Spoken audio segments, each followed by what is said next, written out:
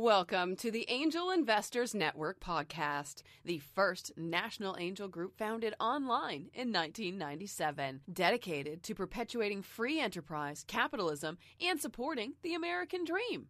In addition, Angel Investors Network is the organization behind the powerful Mastermind Investment Club, dedicated to harnessing the philosophy of a mastermind to increase success with their investment portfolio. Cliff Locks is a serial entrepreneur with 3 successful exits and an angel investor. On the podcast, Cliff brings together the most successful privately held companies in America to share with you how they grow their businesses, and you can too. And now, here's your host, Cliff Locks.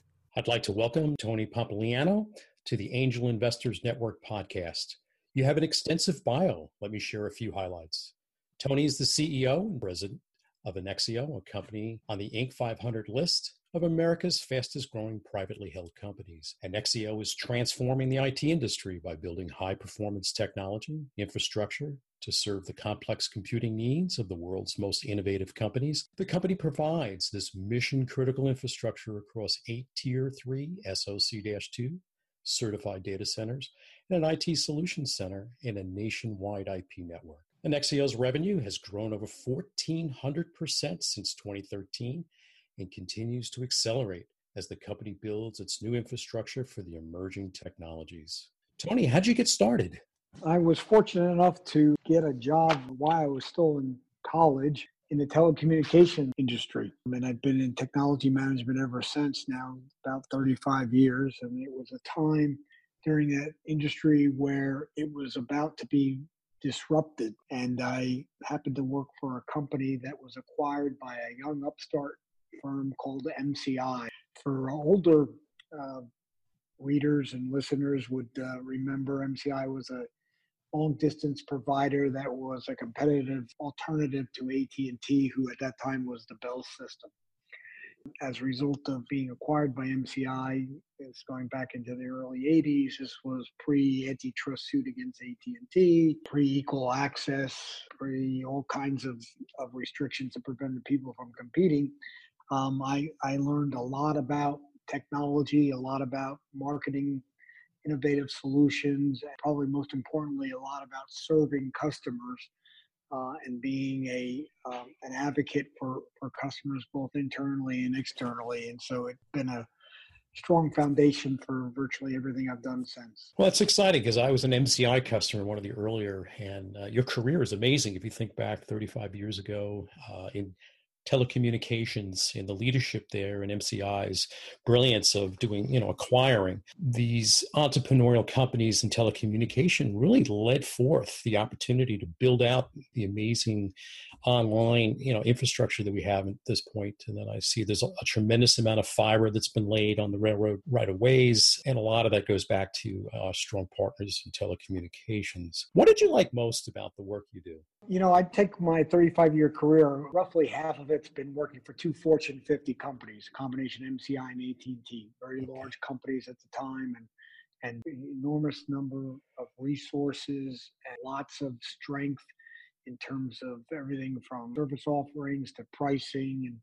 And I had, what most people would think of as pretty important jobs, C-level business responsibilities in those organizations. But there's nothing like the gratification that comes along with building and running a small company that you hope to make large. An enormous amount of accountability that's required. It requires you to use all kinds of skills and tools out of your tool set, if you will, in terms of recruiting support and expertise. My job, I'm responsible for, I like to sort of joke about, my job is to make sure we never run out of money. Right. So that means that I'm doing all the fundraising and certainly the face of the company in that regard, but I'm also responsible for ensuring that we're self-sufficient, that we're not dependent upon raising of that capital to continue to operate. So we're not only a fast-growing company, but a profitable one. That requires a certain level of business acumen and discipline to be able to do that. We are been a company who is growing primarily through acquisition, although we organically grow pretty quickly as well.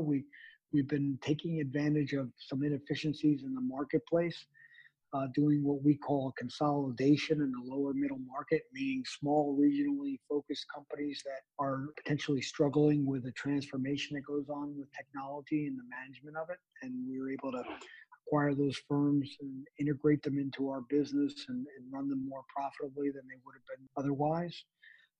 And so all of that really relates to the idea that I get to touch a lot of different parts of the business. I'm involved in the acquisitions. I'm involved in the integration, the operations, the overall strategy for fundraising. And for that part, it doesn't feel like work.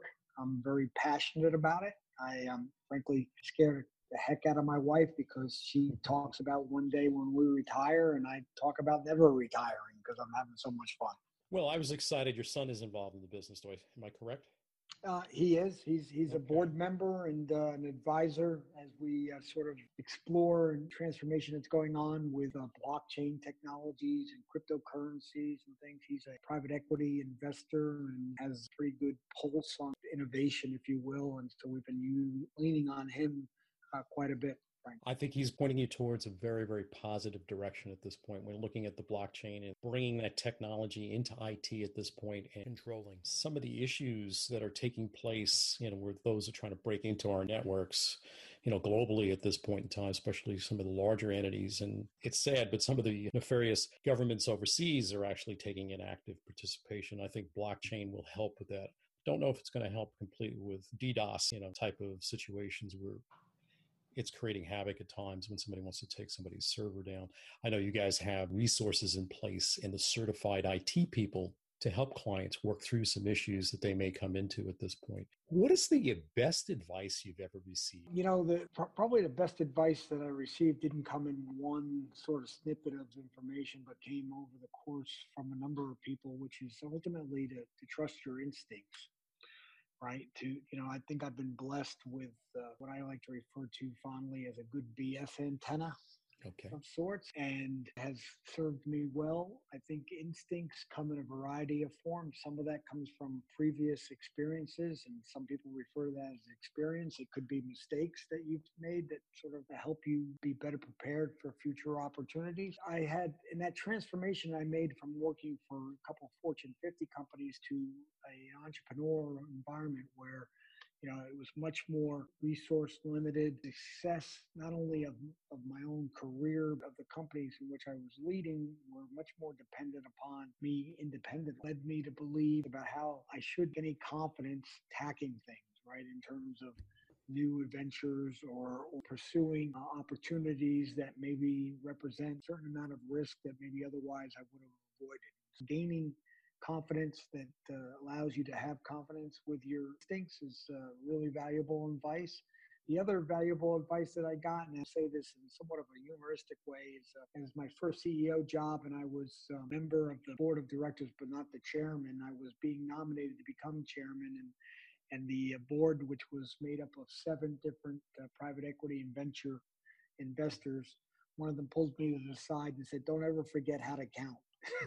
and I wasn't quite sure what he meant by that. There's 7 of us, and one of you, that's 8, right? So you want to make sure you always have 5 friends, right? And that's probably pretty good advice too. And that's again humoristic, but it's an indication of I'm a contrarian by nature. I like to challenge the status quo. I believe that some of the best investment opportunities, people have made incorrect assumptions that need to be challenged of sorts. And to do that, you have to have, back to those instincts, you have to have a little bit of that, a little foresight, but you also have to have some stamina to sort of fight through the resistance that you're going to get. And you have to do that and be mindful of that no one of us is as strong as all of us, meaning you can't do it on your own. And no matter how good you think you are at any particular skill or function, you do need help and assistance. And the very best of us need to have people who are motivated to continue to see the company succeed.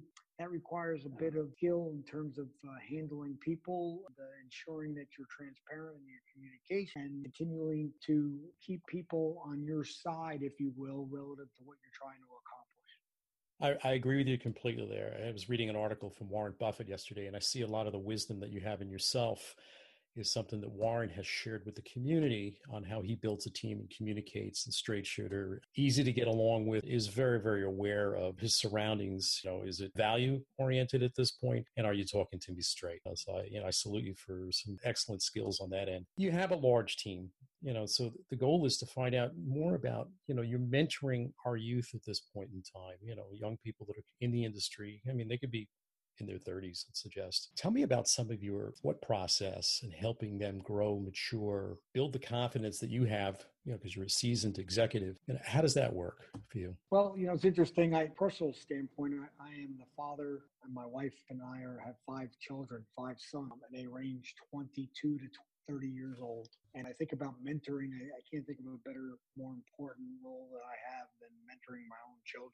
When you think about that, you have to put yourself in the context of whether it's as a father or husband or as a CEO, what is your role and how are you going to be measured as to whether you're performing well?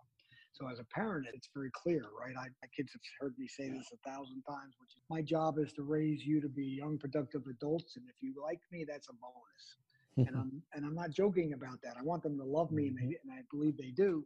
But decisions I make as a parent are consistent with what I think it takes for them to be young, productive adults. And what I've learned as I've matured as a parent myself is that what I'm also doing is raising future parents, right? Not just adults. And so if you sort of extend that sort of theory, if you will, that metaphor to being a CEO, right? If I think about what my job is, and I think in generally fairly simple terms, right? In terms of I want to create an environment where we have strong and clear values, right? And that requires me to spend a lot of time not only talking about those values, but reinforcing them with our actions. There's no more important thing that I do than demonstrating our values through that action, right? So it's one thing, an informal joke that goes around about companies' mission statements, and those people will go look up the mission statement for Enron, which started out with honesty, integrity, blah, blah, blah, blah, right? It's kind of humorous at this point, right? You have to live those values in a way that help guide people making decisions. And there's no better time than to use those values than when it's necessarily popular and sometimes uncomfortable, right? And so mentoring for me starts with that, meaning that we have a clear set of values that guide us. We actually call them our radar. And radar is an acronym that stands for the rewarding, accountable, disciplined, right, blah, across the board. So it's easy to remember. And what we try to do is, particularly again, when we're making decisions that sometimes aren't what's best for any one individual, but what's best for the team, is reinforce that. The second piece of it is that one of the things that I certainly have benefited from along my career is having some really good mentors. And some people, frankly, that I worked for were difficult to work for because they were very demanding. But those are the people that I learned the most from. And so where I don't like to think that I'm a difficult person to work for, I do think holding people accountable is really important. And I do believe treating them with respect, but being firm with them is important so that they can grow, right? I use a lot of metaphors and I think all good leaders are good storytellers, right? I think they're able to translate things into visuals for people. And I like to use sports because that's a fairly commonly understood theme, if you will. In sports, the very, very best athletes, they don't want to be coached by somebody who likes them. They want to be coached by somebody who makes them better. So as it goes to mentoring young professionals, I offer a lot of advice. One is, look, you should find a job you're really passionate about, because if you're passionate about it, there's a couple of things that will happen. It won't feel like work. And 2, you won't be talking about work-life balance, because by design, your life will be out of balance. Right? When you're passionate about something, and that doesn't mean it has to be work, you can be passionate about a hobby, you can be passionate about an aspect of your life that's outside of work.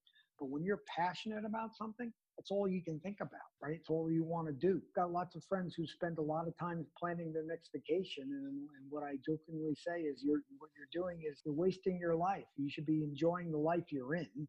And vacations are good, but I don't spend my time worrying about my next vacation. I'm enjoying what I do.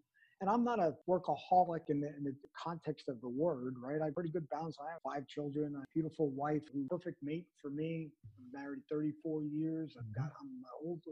I'm the oldest of 6 children in my family. I'm close to all of my siblings and my mom, who I'm blessed to have alive, right? I'm an uncle, I'm a cousin, right? I got a lot of roles to play. There's lots of gratification that comes from the work that I do. By the way, whether it's in my family or directly where I work, that I wouldn't trade for anything. I think it's fantastic. I mean, family is very, very important. Our young millennials at this point are just starting to figure out what does it look like on that mix between work and leisure. You see those really understand they want to run something at some point, are leaning towards finding a mentor like yourself and absorbing and listening and asking intelligent questions. And it opens up doors to opportunities that they normally wouldn't have by having a rich, confident mentor to be able to be part of their lives. So, one of my programs that I run, in the scouting community is to try to help match up our youth with mentors that can help them and guide them. In business, it works the same way. So I agree with you. I think it's a really important part in families, the key behind it. So one of the things that I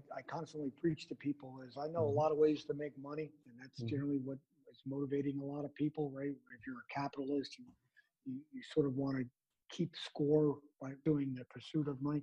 But here's the thing. Of all the ways I know how to make money, none of them are possible unless you're competent, right? I don't know any way to make money unless you know what you're doing.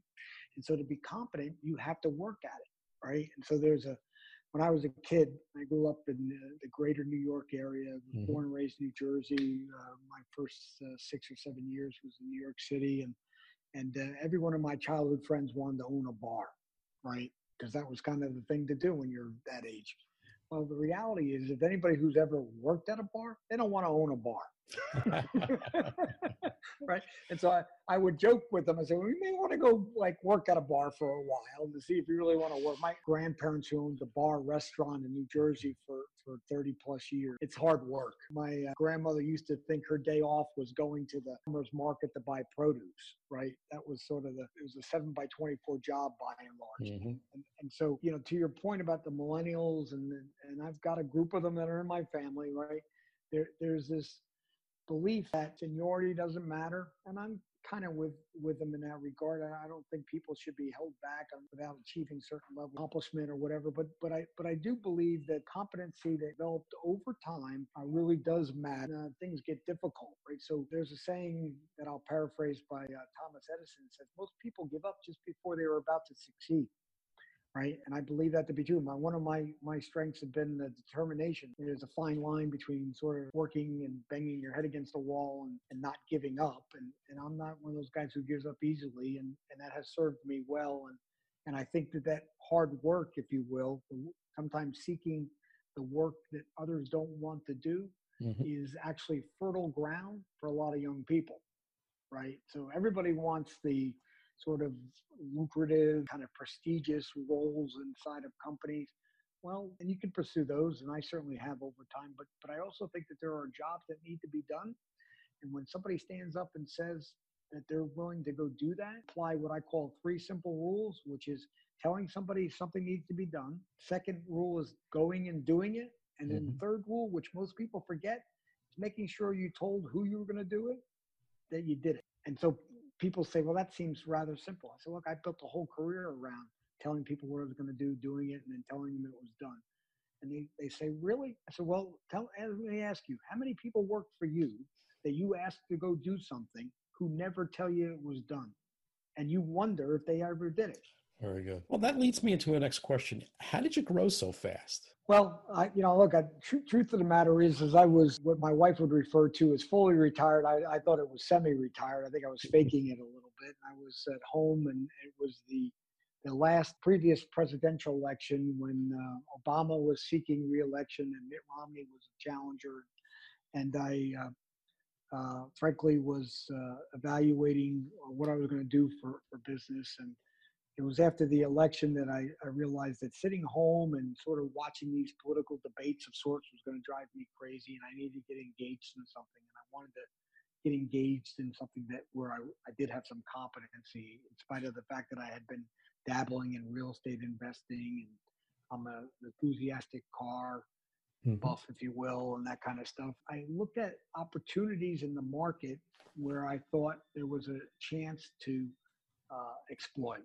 And so there's a intersection of technology that's going on. There's this and it comes into a couple different buckets. There's this cloud computing bucket, if you will, right, where primarily computing power is moving from customer premise, meaning a customer location, to a centralized data center where people have remote access to it, right? And that includes not only kind of CPU power, but storage and memory, things like that. There's this concept of networking that makes all those data centers very relevant. A data center without any networking is worthless because you can't get to it. And so not only those data centers have to have compute power, they have to be connected to other data centers and other users, right? And it's that intersection that Annexio, our company, is trying to get in the middle of. And if you sort of add one more dimension of impact to that, and this idea of blockchain, this idea of a distributed ledger across a decentralized network